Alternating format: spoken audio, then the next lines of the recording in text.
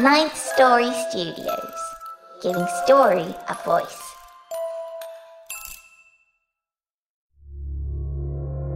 This podcast is part of the Dark Myths Collective. Visit darkmyths.org to discover more shows like this one. The darkness awaits.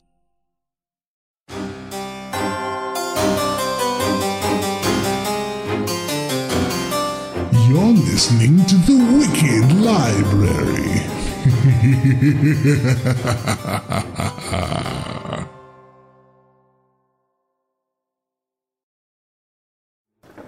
Warning. If you haven't figured out that The Wicked Library has strong themes of an adult, sometimes violent and decidedly scary nature, then by all means keep listening. Go on, it's just that you're not going to complain about it. Oh, you can try, but you'll be scoffed at and ridiculed mercilessly by the host, the narrators, the producers, and you could bet your dangling participle me. Go ahead, try it. You're not gonna like it one little bit, but our millions of listeners will eat it up. And that's not hyperbole, kiddies. So there's your warning. Enjoy the show, kiddies.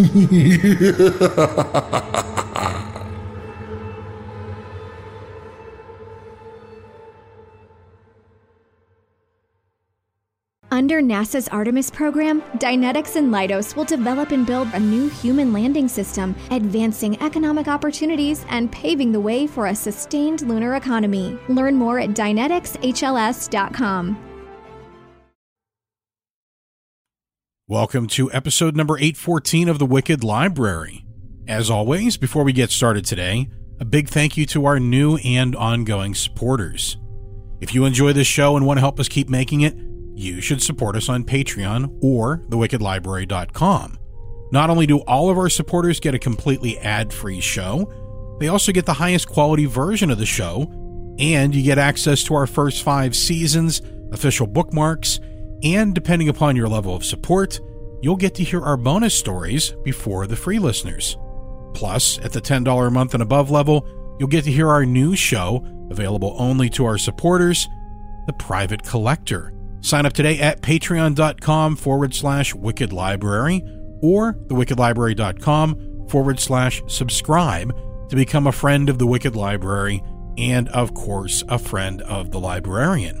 We're working very hard this season to make the show sustainable for season 9 and beyond, and we do need your help to do that. A big thank you to those who took the time to rate us 5 stars and write a short review for us on iTunes. Your ratings help others find the show. And, of course, we always love hearing why you listen to the wicked tales we share.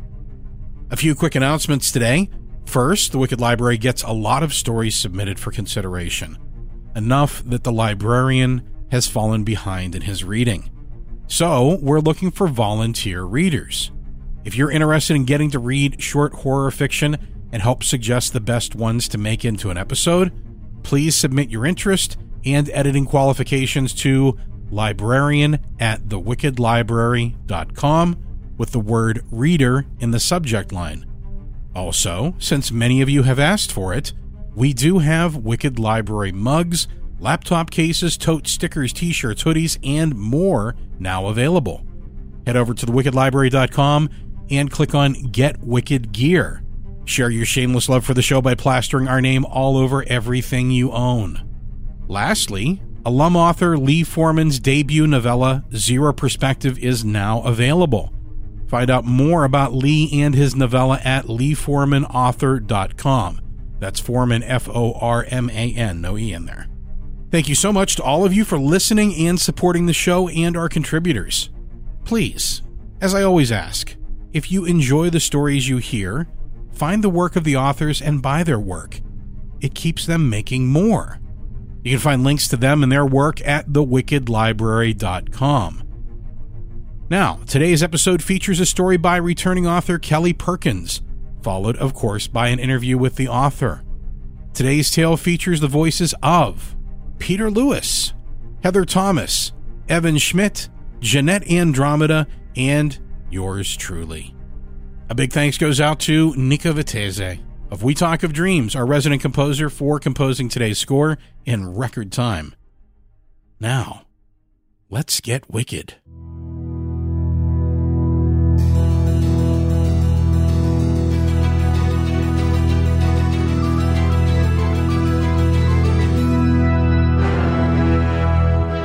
Hello, kiddies. You know who I am by now. Sit down and relax while you can.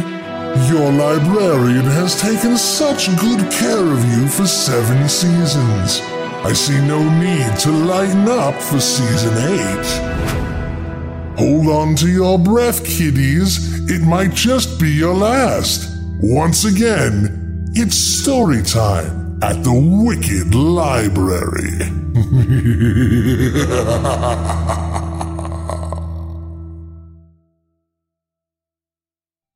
Death by Design by Kelli Perkins. Paige looked on, which was difficult to do through continually rolling eyes. How much had this medium fleeced people for under the guise of removing bad juju from a home or place of business? As long as there were marks like her hippy-dippy parents, she supposed the profits were limitless. What was the overhead? Some sage? Crystals? If they were anything more than plastic knockoffs. They already had to clear so much trash, not to mention pay for the disposal of it. They got the place for a steal, which was just as well because it was a real shit heap. But it would take months to properly gut it on their current budget, let alone the time and materials it would take to make it a home for a new buyer. And that sage wasn't helping the already pungent aroma of the place. Almost a sickly sweet smell, like that of rotten vegetables, of decay. Not that this spooked Paige much, or that this wasn't as much her fault as anyone else's. Her parents bought plenty of houses in various states of decay, but it had been her idea to flip this one, out of curiosity about it if nothing else. She had seen it nearly every day from the school bus. Never mind that she was a little old to be still riding the school bus. Nearly every afternoon, there were some manner of van or one of those yellow rider trucks parked out back. There used to be a lot more junk, too. In the yard. Scrap metal, car parts, air conditioners. Always went by a little too fast to see much else. Just a brief lull as the bus turned down the intersecting road, like the hesitation of a drop of water before it lets go of the leaky faucet and falls into the basin. But apart from the disappearing act on the junk in the yard, it didn't seem much else ever changed. The house was always dark on the inside, and she never saw any people outside. Not on the collapsing porch, not loading the van, not a shadow beyond the gauzy curtains hanging listless in the open windows. It was a ramshackle place, with no siding to speak of, shoddy construction all around, and small, at least from the road. Once everything was cleared away, it offered a fair amount of space on the inside, provided it was well utilized. But Paige had been disappointed then too. No scraps, no clues as to what went on there, just piles of moldy newspapers, furniture beyond repair, and leaning towers of inconsequential trash. That didn't mean she'd given up. Beneath every layer of yellowing wallpaper and carpet padding lay the promise of possibility. Paige peeled herself from the archway looking in and trudged on down the hall. She'd toured the place with her parents, and as entertaining as following the chanting flim-flam woman and her stinking weeds from room to room might have been, there was some digging she wanted to do. The tricky part was, in which dank room had she felt the bump under the carpet? Process of elimination led her to bleak blue carpet, illuminated by strips of sunlight through the broken slats of horizontal blinds. She stepped carefully, box cutter in hand, sweeping one sneaker across the moldering baby blue carpet until she ran into a hard spot. "Too small to be a rat," she said to no one in particular, clicking the blade forward, and then... famous last words. She felt one corner of her mouth twitch upward in spite of herself as she knelt and got to cutting. In her anticipation, images of what it could be flashed through her mind in the rhythm of the retractable blade sawing through the dingy carpet. Could it be a dead mouse? A severed finger? It was only a matter of time before they found something truly gruesome, right? Tentative fingers trembled over the strip of carpet she had cut free, ripping it back like a Band-Aid. Flash drive? She wrinkled her nose. Was she not relieved it wasn't a severed digit? Was she disappointed? Paige plucked the plastic thing from its resting place and held it in front of her. It was a bit anticlimactic now that she held the nondescript gray storage device in her hand. Paige! She heard her mother call. Where have you wandered off to? She secreted the drive away and called back, Coming! So, what's on it? James was eager, but Paige hadn't even plugged it in yet. A perfect metaphor for their relationship now that she thought about it. I don't know. She said. Kind of afraid to plug it in and see. I mean, shouldn't I scan it for viruses first? Again, a perfect metaphor. I can bring over my old shitty laptop. He was talking to her through a brand new one, Skype freshly installed not a week before. You're just looking for an excuse to sneak over here. So what if I am? Tomorrow, James. I promise. So, what do you think is on it?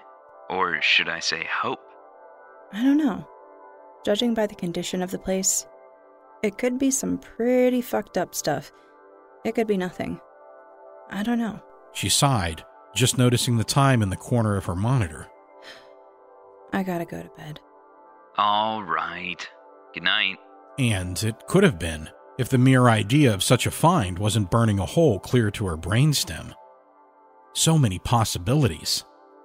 What if it was some kind of fucked up porn? Sure, that was assuming the drive contained video files and not, say, someone's long-lost Xbox saves. Or pornographic photo collection. Ew. What if it was little kids? She'd have to turn it over to the FBI.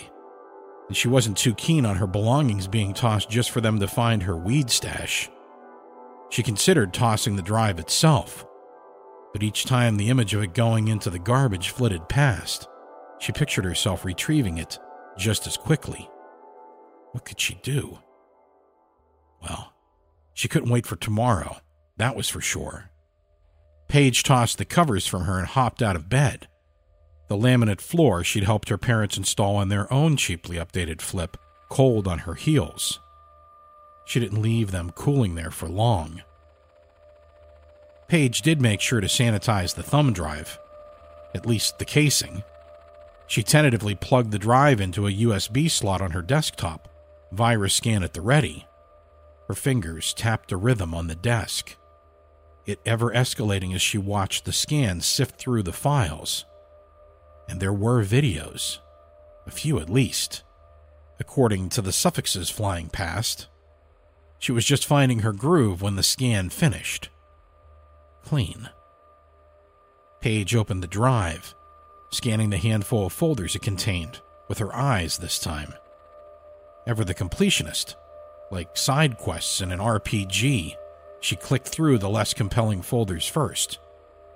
Mostly RTF files she didn't care to read through at this hour, if ever. There were a few photos, most from the prep aftermath of a haunted house Halloween party, or props, makeup for a student project or film. Speaking of film, she was ready to move on to the pièce de résistance. Oddly, the folder slimmest on content was the one labeled Home Project, which also contained all the videos. Ugh. It was worse than she feared. Paige slumped in her chair, the adrenaline leaving her fingers trembling. It's a Reno diary? James half sneered. You mean like what your family does? of a sort. Paige shrugged. Like some kind of old public television show, only shittier, judging by the thumbnails anyway. Paige paused to scratch under the dark river of her ponytail. I don't know, I didn't read all the files, but from what I can tell, that's pretty much it. Yeah. What are we waiting for? He pushed his way inside in what she presumed was foreshadowing. Let's check it out. Once in her house, he allowed her to lead the way up the stairs, no doubt drooling over the way her leggings hugged her ass the whole way. This both excited and disgusted her. She found herself caught between such conflicting feelings fairly often. The trials and tribulations of being 17, she supposed. But wait. James's stammer got the better of him. It wasn't as bad as it used to be, and he recovered quickly. It was more nerves than speech impediment, like his mind moved too quickly for his mouth to get the words out. The house your parents are flipping, wasn't it full of trash? If it was renovated recently enough to have a flash drive of Chronicles, wasn't that place trashed? Paige blinked at him from the doorway to her room. At least he was using the head up top. Yeah, but that doesn't mean the content is original to the drive. Besides, there was all kinds of activity there before we bought the house. Squatters, drug dealers, who knows? He followed her into the room, looking all around, as if its contents held the key to the mystery that was Teen Girl. And what kind of activity could we get into up here? Cool your jets, Maverick, she said, quoting her mom in the process. My mom's in her office just a couple doors down. She really was spending too much time with her parents. It was a delayed reaction, but he made up for it with the speed with which the laugh tumbled from his metal-clad mouth. All right. She shrugged it off along with her flannel. The fitted tank top she wore underneath, sure to shut him up. Normally, by now, her desk would be an array of bowls, including the one they smoked weed out of, still warm from the smoke they blew out her bedroom window, wet from their kiss. The only one she'd let them share, for now at least. Okay, said Paige. Let's take a peek, shall we? Yeah. Wait. Her hand hovered over the mouse, her fingers poised above the button. What? We forgot snacks. We should get popcorn or something. Paige sighed. But the boy wasn't wrong. After all, they probably would smoke that weed. I think we have some chips downstairs.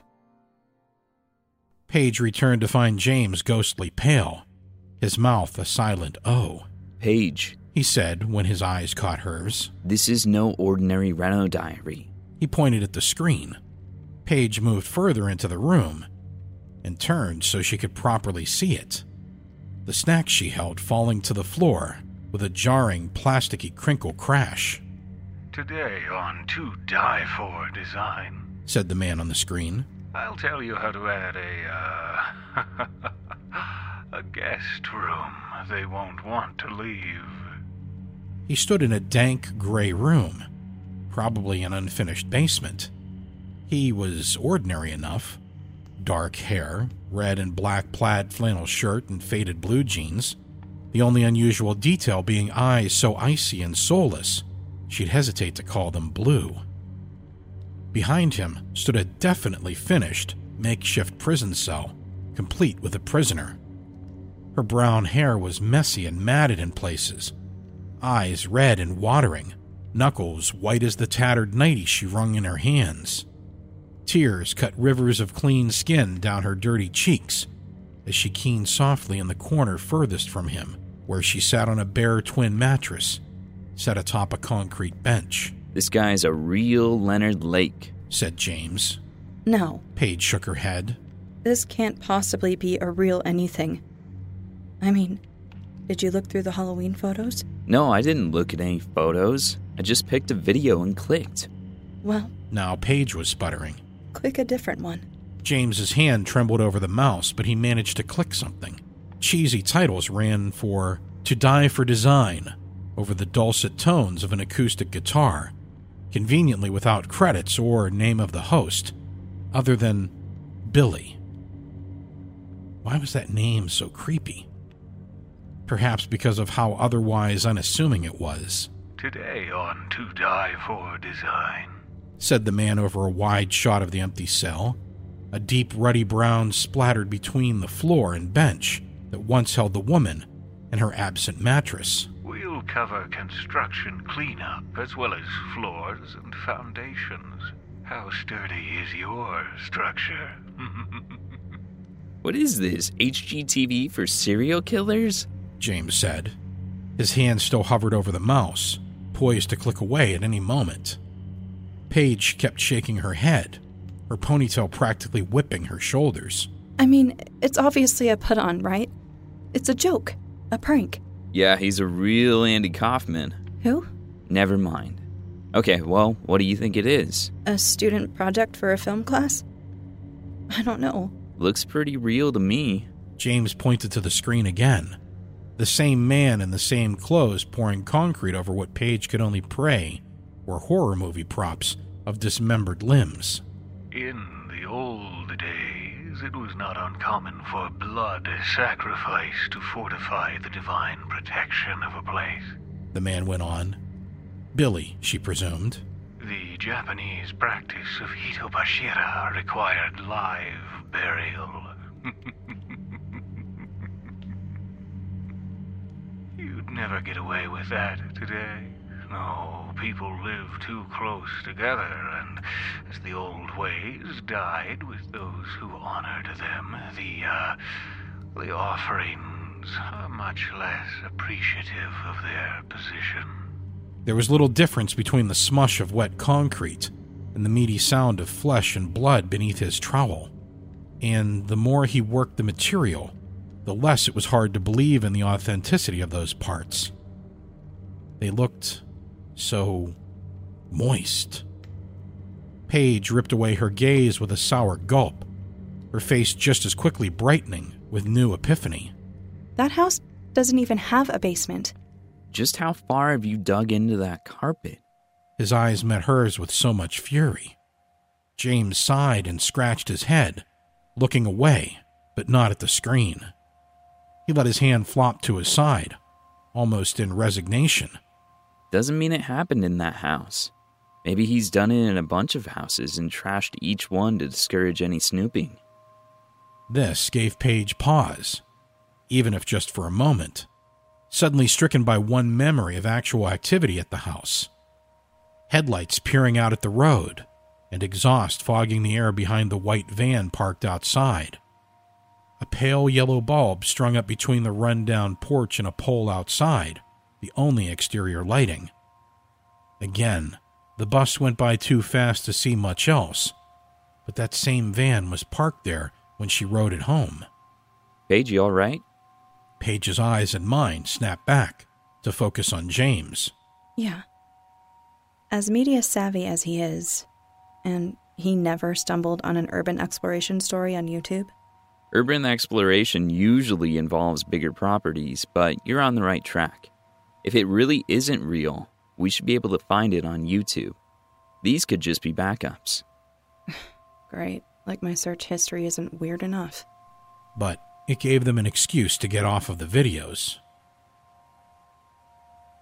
An hour and several concerning search terms later, and it turned out there were lots of questionable creepy videos and horror film wannabes on YouTube. But still no fixer-upper for freaks. James looked at Paige with those wide hazel eyes.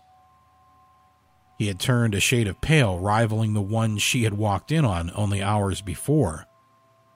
More innocent times, it felt like now. Paige rubbed her eyes and then her whole face, tilting her watch up as she reached the end. It's getting late. My dad wants us up early and at the house tomorrow morning. You going back there after everything we've seen? In her head, she added the image of mold spidering like cracks in glass in between wall frames and wires that hung like carnivorous vines in a jungle of outdated electrical work, over which her father had done much hand-wringing. At the same time, all she could do was shrug. What am I supposed to do, James? Tell my family, oh no, on second thought we shouldn't have bought this house. That it might have bodies hidden in it? She dropped her hands to her sides with an audible slap. For starters, yes. Even if I showed them the videos, they probably wouldn't believe me. Or they could get PTSD. What we should really do is go to the police. And tell them what? Look. Paige reached over and closed out all the windows and pulled the drive out. She held it up in one hand and opened a desk drawer with the other. I'll tuck this away in a safe place. Why don't we just take a step back, look at this rationally, and come back to it tomorrow? All right. James stood, moving to the door. I'm sure it will all be clear in the cold light of day. You'll see. We'll wake up tomorrow and we'll laugh about all this. That was, of course, if visions of Leatherface dancing in her dreams didn't make for such a fitful sleep. Daylight came and she wanted to stay home, but her dad's knocking demanded otherwise. Paige splashed water on her face, startled by her own reflection in the medicine cabinet mirror. She was still bleary-eyed as she buckled up in the back seat of her parents' car, her mom running late as usual. She tilted her head back and closed her eyes while they waited. Visions of that all-too-convincing actress's tears and the sound and vibration of the passenger door shutting, jarring them wide again. Her nerves were on fire. All of them. "Finally," her dad said. "Contractor's been there half an hour." Well, they can't wait any longer, her mom rebutted. Time is money, Paige moaned, echoing a sentiment her father often expressed. "Right you are." Her father chuckled, putting the car in gear. "Which reminds me, remember that weird cupboard we didn't know what to do with? Turns out, it used to be an entryway." To what? Wouldn't you believe it? The house has a basement after all.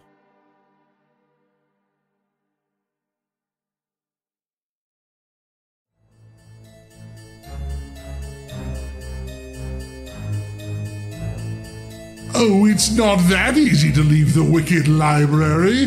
There's still an interview with the author. But first, this. Coming soon. One man fights back against the system, his affliction, and the Roadhogs. David Lynch brings you Magoo, starring Christopher Walken as Mr. Magoo. I'm tired of all you Roadhogs. He knew contacts were the answer, but the regular places wanted too much money and too much of his time. Well, we could see you next month on the 15th between 2 and 3. That's a work day. I'd have to take time off to get there. Yes, you would. We're also a 30-minute drive from your office. Oh, and the exam costs $200. $200 for an eye exam? That's robbery. Yes, I know. But it's your only choice, Magoo. Unless you want glasses. He thought glasses were his only option, and he never remembered to wear his glasses. Hey, Roadhogs! Watch out for me! And then, everything changed when he found someone who knew the secret. They don't want you to know about it. Who doesn't want me to know about it? Them. Big Vision. One man, one desire, one way out. Tell me. It's called Simple Contacts. They let you renew your prescription and reorder your contacts from anywhere in minutes.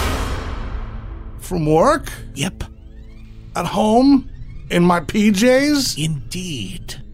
The doctor's office is now wherever you are. Simple Contacts has all the brands and all types of lenses you're familiar with, so you never have to shop around to find your lenses at the best price. Sounds great, but I'm not a rich man. What about the exam? That's the part Big Vision really doesn't want you to know about. The Simple Contacts vision test only costs $20, and it's self-guided. It takes you less than 5 minutes. Think of how much time you save compared to making an appointment, getting to the eye doctor, taking time off, etc.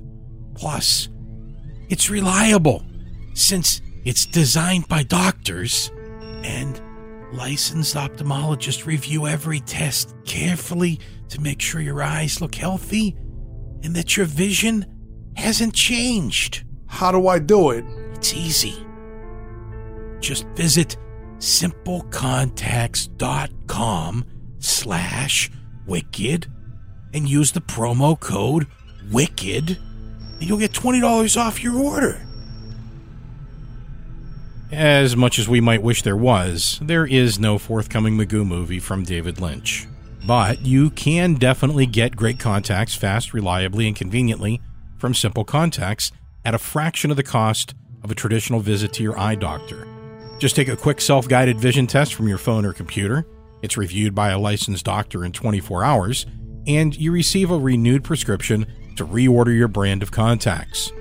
If you have an unexpired prescription, you can use that too. Just upload a photo of it or provide your doctor's info and order your lenses in minutes for a great price. Simple Contacts does all the hard work for you.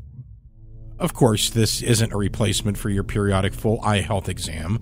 You still need that occasionally. The Simple Contacts exam only tests that the current prescription still helps you see 20/20 and renews that prescription. They don't write completely new RXs or examine eye health.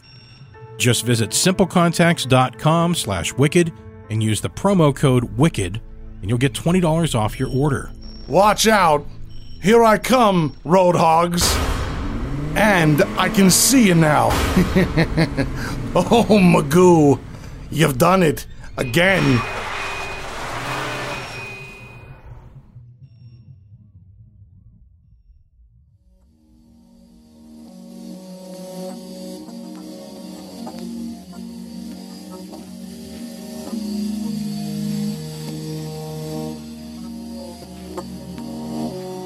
So today my guest is Kelli Perkins, and we just listened to your story, Death by Design.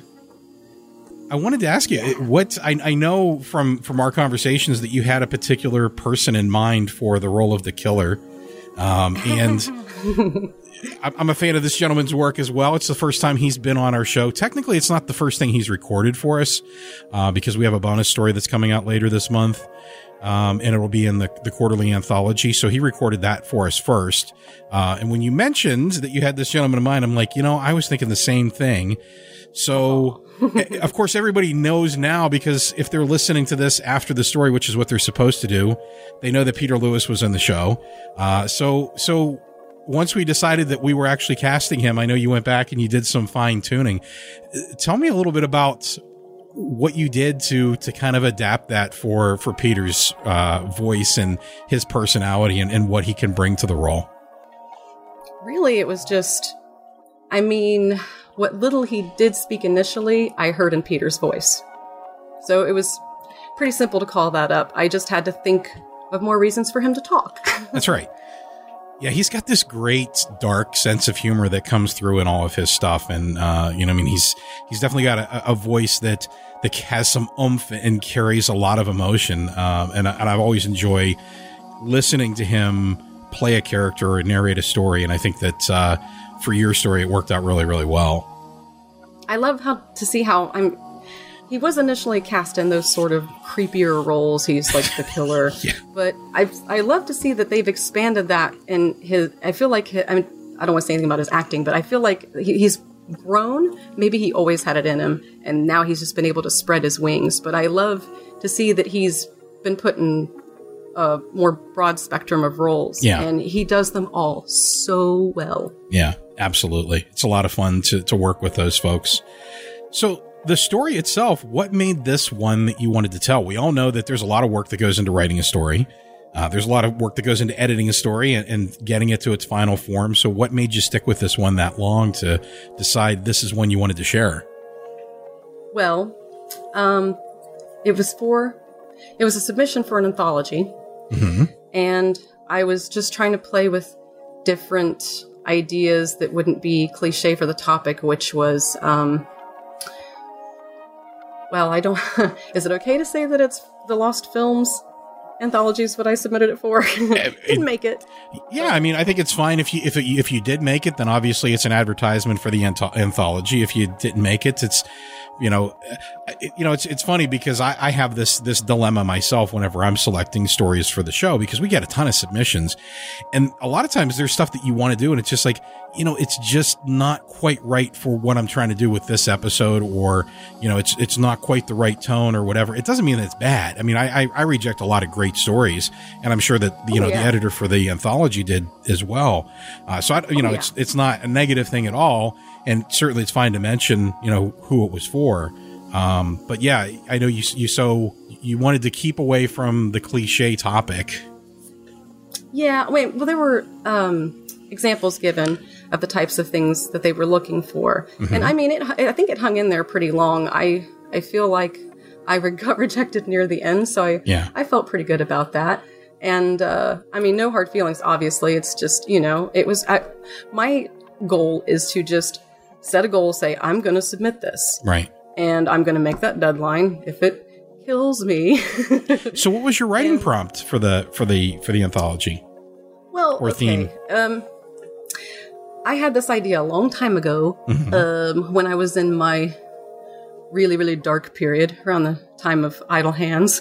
Okay. Actually, when I was very anti-world, I guess. I mean, it's not hard. It's not hard to be anti-world these days. Trust me.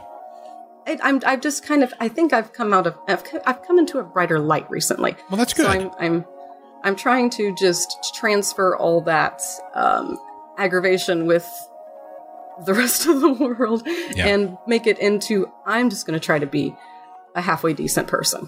Yeah. That's all you can do. That's all you can do. But it was, I thought, I watch a lot of HGTV when I actually watch TV. Mm-hmm. So, and I listen to a lot of true crime podcasts, and I just kept thinking, wouldn't it be weird if you had like a home improvement show, but like John Wayne Gacy's showing you how to fit all those bodies in the crawl space? And then like, okay, well, what if this was like a totally bizarro world where this is sort of normal because just of our absorption of violence and it just becoming kind of part of the culture. Mm-hmm. And like, so you've got a Ted Bundy type giving dating advice. I don't know. It's messed up. But I was like, no, see, and I thought, well, what if there was a sort of found footage situation and you incorporated something as weird as that, Mm-hmm. So that's where the idea developed. Yeah, I love dark humor. You definitely have a lot of the horror elements to it. There's definitely a lot of tension. But there's also some humor involved, and you can't help but not love Billy. It's what a great character. Oh, when I looked up that thing, and I'm going to get the pronunciation wrong because I don't have the word in front of me, but the Japanese practice of putting people in bridges to strengthen the bridges alive. Yeah. And I was like, of course, my Google search history looks pretty bad now. Yeah, you're an author. Yeah, it's actually not an uncommon practice. They used to do that in Europe as well. Is quite common to sacrifice even children to try to strengthen the building, to strengthen the bridge, whatever. So yeah, that's and Peter did a great job pronouncing it. I know you haven't heard your episode yet as we're recording, but he knocked it out of the park. So great job by him. Part of what brought that up for that part anyway was that story from Shadows at the Shadows at the Door anthology. The Guy Trash. Oh yeah. I narrated them with Cindy, so I'm familiar with all the stories. I hope I didn't spoil anything there. But what I initially was trying to do was, because again, that Google search history, I had gone back to old episodes of Last Podcast on the Left, not to plug another podcast, but and we're okay plugging other podcasts as long as they do good work. That's debatable. A lot of people don't like them, but Leonard Lake had the M Lady cells. Mm-hmm. And Fred and Mary West, who were horrible people, like some of the worst I've ever heard of. I think some of their children ended up in their back garden. Oh, yeah. And maybe in their basement. And I know that there was at least, maybe it was a TV show. Sometimes you get this stuff mixed up, but they do draw from reality. But I seem to remember somebody running out of room in their basement, putting people on the concrete. And that was where a lot of that, I had to go back in Wikipedia and traumatize myself all over again because for some reason I like trauma. Yeah. Well, you mentioned that, you've recently worked through a dark period and kind of come into light. And I think that writing horror and reading horror and putting that stuff into its own perspective is very therapeutic. I know a lot of, I mean, like I said, I've said this, I'm sure, in multiple interviews, but horror writers are some of the most well-adjusted people I know. And I think it's because they get rid of all that junk and they figure out where it goes and they come to terms with it. Yeah. I mean, not all the time. And sometimes I need to take breaks from horror, from true crime, from all of it, and from YouTube, from all the really dark stuff that I fill my head with. I can't even watch horror movies. I don't know where I get this stuff from. Well, yeah, it's all you got to do is look at the news, and there's tons of inspiration. So, and this is why I don't watch TV, right? Most of the time. So, yeah, what was your biggest struggle with this story, and I guess most importantly, how did you overcome it? Struggle number one was just when I was writing it, I was having a really rough time personally, and it was a struggle to even like it while I was writing it, but I had, like I said, set that goal and I was going to complete it and get it in on time, which I did. But I swear for like the first few weeks that I waited, I was like, I hated it. I don't know why I sent that. I mean, but it took a long time to get protected, like I said. But the second struggle was I actually have a really hard time going there in my writing. I have a really hard time with real violence and gore. Not to say that I don't write dark stuff. I've always leaned to the dark side as much as I do the humor. It's just characteristic of my work at this point, or maybe at most points. Yeah. I don't know that ever wasn't a thing, but and it was just, and like I said, I think honestly, and the listener may receive this too, it was kind of hard to land decidedly on one end or the other. Was this real or not? And I think that's a good thing. I think that's I personally, when I was younger, I didn't like that. And I think as I've read more and as I got older, I started to, maybe in my mid-20s, I started to like the stories that are kind of up to you. And I think that's, I mean, I don't want to make it sound like, oh, I'm so, cultured, but I think that the listeners of the show kind of understand that as well, where you don't want everything wrapped in a bow. You want to be participatory. You want to be a part of the story. So if for you it's real, then it's real. If it's not for you, then it's not. Whatever, I think both possibilities are interesting in their own way. I do like a little bit of interpretation in stuff that I consume as well. Yeah, exactly. Exactly. I think it makes the story more yours. I mean, when I read this and I got to the end of it, for me, it was real, but I'm not going to say that that's what the author's intent was, or what the listener who's listening to this right now may believe. They may have seen it differently, but it's interesting either way. Well, the intent is ambiguous, but also, oh shoot, I was going to say something and I forgot what it was. But, gosh, I don't want to run your time up and you have to edit a bunch of stuff. Oh, that's fine. We don't edit at all. This is just live. People get to know you for you. Oh, I don't like that. Yeah, I know, it's terrible. We'll come back to it. You can let that simmer in the background and maybe it'll pop back up by the time we get to the end. One of the things that's always interesting to me in a story, as someone who writes myself, is kind of what your catalyst is, what comes to you first, because there are times when it's the story, the concept that comes to me. Sometimes it's the character. I know you kind of said that, it was an amalgam of true crime and watching HGTV, but when you started to sit down and write, was there a character that was speaking to you? I mean, was it Paige that was pulling you into the story, or was it just the story itself and just kind of exploring what happened to these folks? Oh, I can remember what I was going to say and answer that question at the same time. Awesome. I think a lot of true crime enthusiasts think, oh, it would be cool to find a clue to something, or I think there might even be people out there crazy enough to think that they'd like to find a body or something. But I think that confronted with that situation, which Paige ends up being, I guess Paige is the part of me that is like, all this stuff is spooky and fun until it's real to you. Right. And that is where pretty much the story begins and ends for me. Yeah, it's fun to fantasize about things, but the reality is actually probably a little more than you can handle. You know, it's it's fun when it's something that's relegated to a story or relegated to a movie or a radio play or whatever it happens to be, but to actually live it is totally different, obviously. It's like I told Ms. Andromeda last time.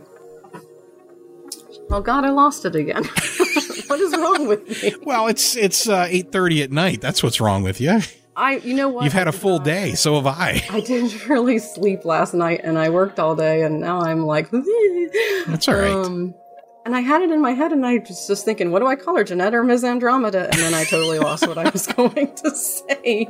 But yes, about the housekeeping job. Yeah. There were so many times that I would, like, the shower curtain would be closed in the bathrooms, and I would think, this is it. This is the time you find a body, and I would kind of like sniff the air to see if I could sense decay. Right. And then I would just I would just kind of like, and open the curtain, and it's dirty towels, or it's a bunch of trash, but it's not a body. And it's like, phew, because it's like, I like true crime. I don't want to be in true crime. Well, I'll tell you a story at the end after we're done talking. It's a story that's just for you. The listeners don't get to hear it, but it involves things occurring in a shower and finding things in a shower that shouldn't be there. Maybe what we'll do, maybe what we'll do is I'll still record it and I'll put the full version on Patreon. Because I don't know that it's necessarily a story I just want to put out there for everybody. So, but it's interesting. I'm scared. See how that works? This is a horror podcast, folks. It is. So it scares me sometimes. So what draws you into what's the fascination for you with horror and speculative fiction? I think it's weird because I'm such a whiny little baby, and I don't really play horror games and horror films.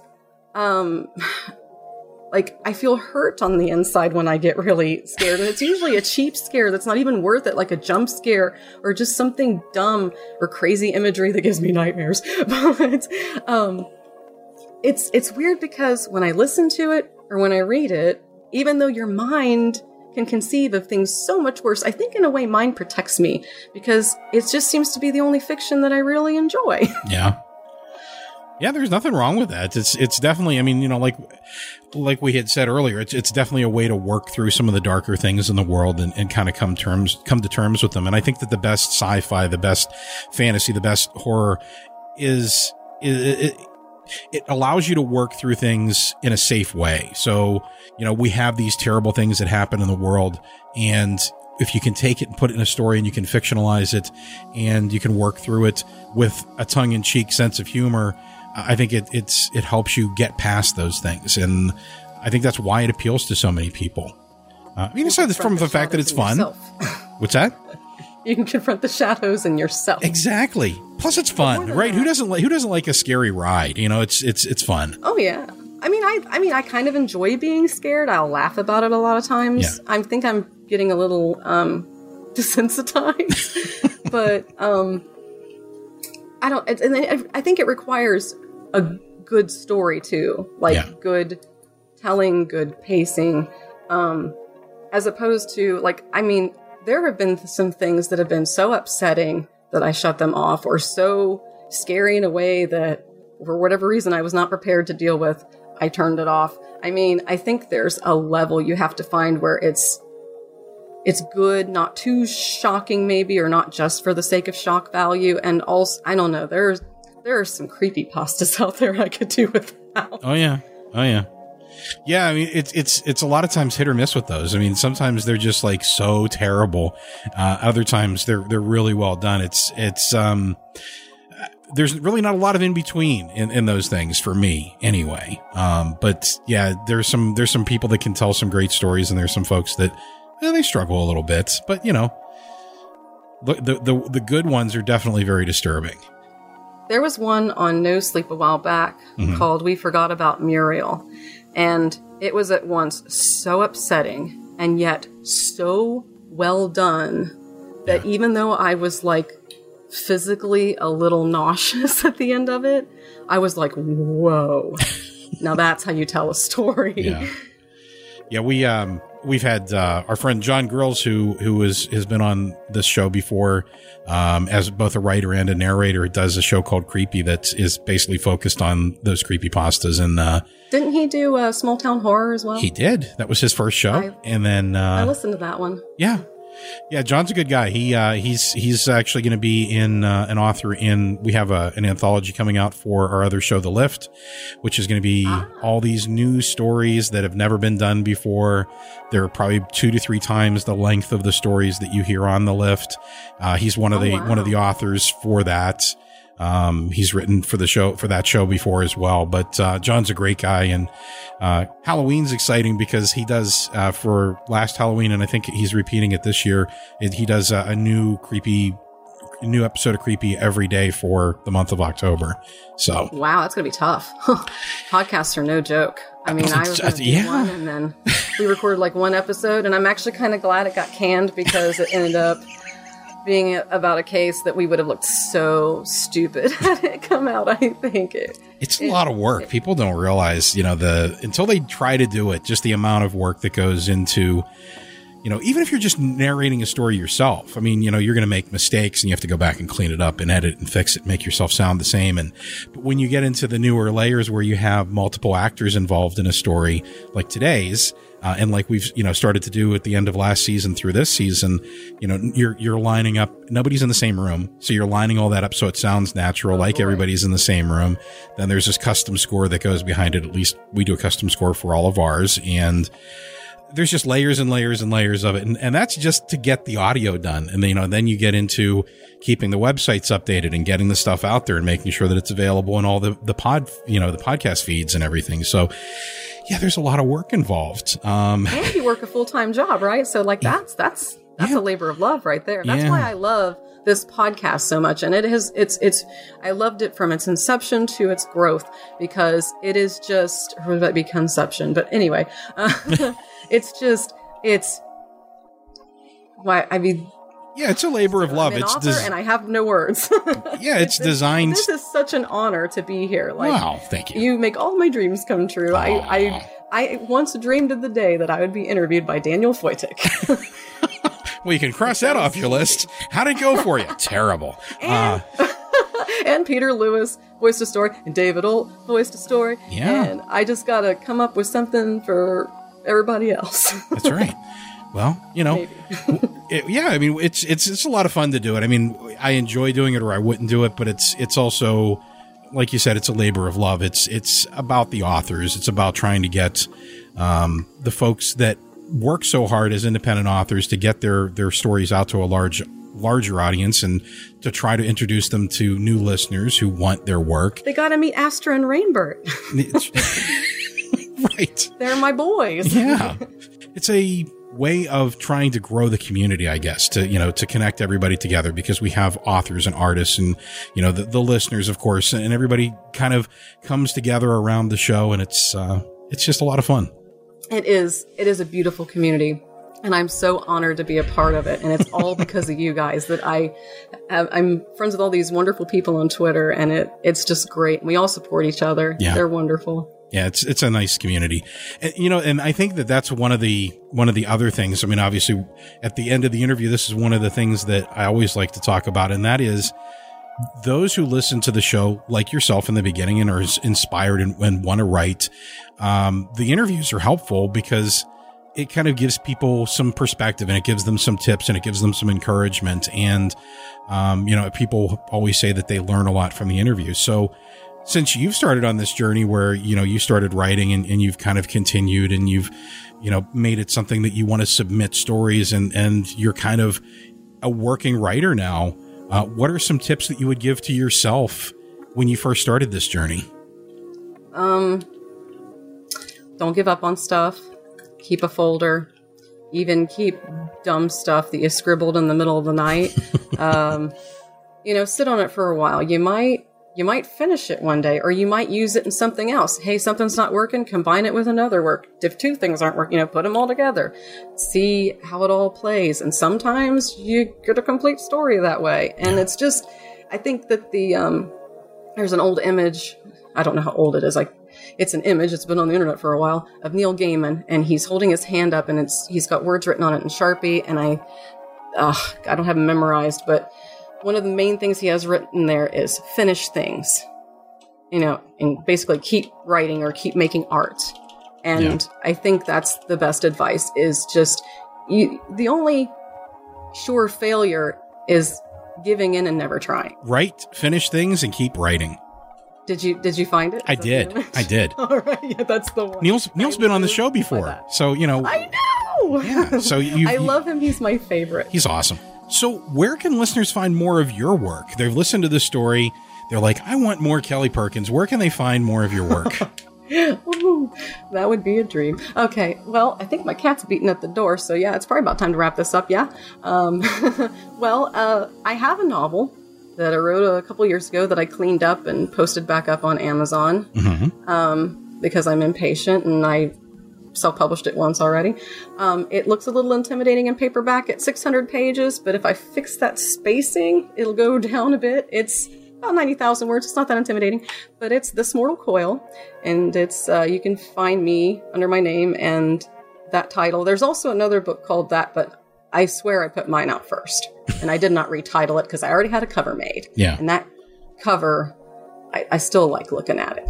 But it's a dark fantasy. It's about a weather god and his sort of ragtag crew of misfits and, trying to save the world and all that. Yeah. And then, of course, there's Twitter and Instagram. I don't really do Facebook anymore. And that's all at Kelli P539, Kelli. Awesome. So is there anything you're working on? Anything that's coming out soon? Anything that people can look forward to? I've started a novella. I've got a bunch of projects. I've got a bunch of irons in the fire, and they're all just kind of blazing. Awesome. And I'm running around the workshop screaming and tearing my hair out, and it's a lot of fun over here. I'm just happy to be on the Wicked Library. Oh, well, we're happy to have you. Oh, this is the best place. I just stick me in the back somewhere among your stacks or something. That's right. I'll just hang out with the librarian. Yeah, I'm cool with that. That's right. He didn't scare me that much. No. I don't know. How's the stench? Is it bad? It's kind of a dry rot. It's mummified flesh. It's all right. A little bit of, and he wears Brute, so it's all good. He's a fan of Brute. I can handle Brute. That's right. I mean, as long as it's not Axe, I guess, right? No, yeah. Not those Christmas tree air fresheners like in 7. Well, I know that you do. Are you still doing the newsletter? You used to do a newsletter too, right? Oh, I'm still doing it. It's just been a little patchy of late because I understand that we had a death in the family, and I was changing jobs, and my cat's having a flippin' fit over there. I hope he's not interrupting the feed. No, you're fine. Yeah, no, Fenris. Life happens, and I understand that. It's a lot of work to do this, The one beating at the door is the one that's been sick. So, we've also had to deal with his medical troubles too. Yeah. Yeah, that's always tough. I'm just trying to, at this point I'm like, I never made it to the consultation. So I'm like, I know the surgery is very dangerous, and I'm concerned about even going through with it, but I'm going to wait till the consultation because my vet tells me he's not ready to cross the Rainbow Bridge yet. So that's awesome. It's keep him as long as you can. It's always tough when they go. Always tough. He's only 4, and he's the best boy. And everyone on Instagram, they all know this already. Anybody who does know me, yeah, they know all this, I'm sure. Well, I do thank you so much for taking the time to talk, and thank you for sending your downer to end on. Oh, we're fine. We're fine. Yeah, no, I really appreciate you sending the story in and taking time to talk, and obviously we'll do it again in the very near future. We'll maybe have some stuff going on for Christmas time. We'll see. Oh yes. There's always those Chris Massacre episodes and whatnot. I was on the one last year, and that was really great to be invited to that. I'm happy to be invited. I'm happy to talk to you. I'm happy that you accept my stories. It's awesome.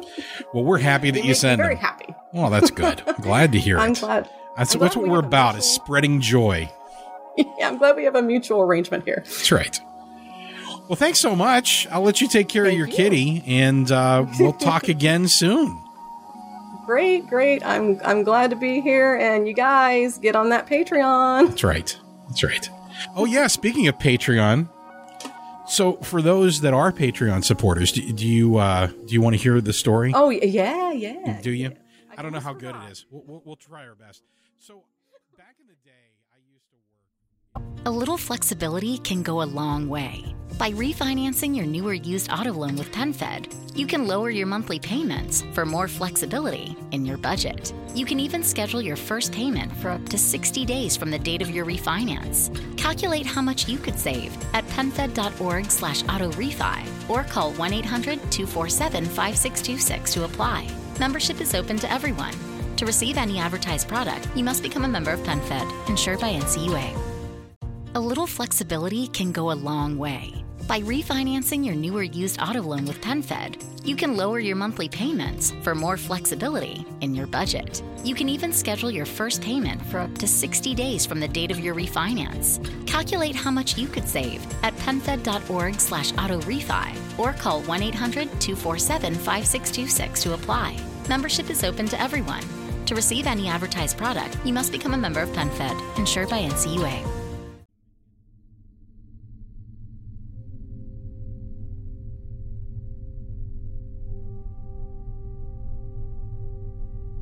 Thank you for listening to today's episode of The Wicked Library.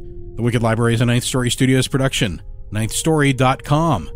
If you enjoyed the show, please consider supporting us on Patreon at patreon.com/Wicked Library. You can be a part of helping us keep the shows coming for as little as $2 a month.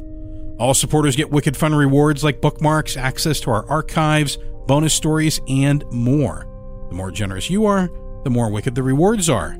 Don't forget, too, you can also pick up some Wicked gear to plaster all over yourself and everything that you own over at thewickedlibrary.com and click on Get Wicked Gear. The Wicked Library is proud to have Booth Junkie as one of our Season 8 partners. Booth Junkie is a YouTube channel dedicated to the tech of at-home professional voiceover, created by the very talented Mike Delgadio.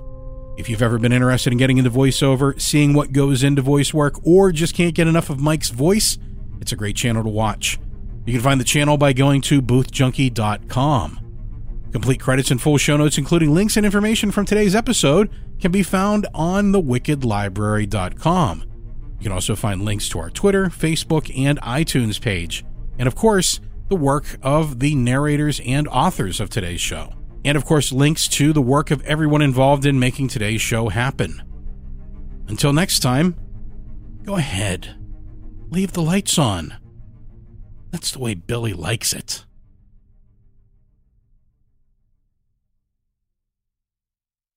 If you're struggling with a drug or alcohol addiction, now is the time to take action and get professional help. Call Recovery Centers of America at 1-800-941-2358. You are worthy of recovery from your addiction, and calling RCA will be the first step in getting the help you need. Recovery Centers of America answers the phone and admits patients 24/7, and because safety is a top priority, all patients and staff are routinely tested for COVID-19.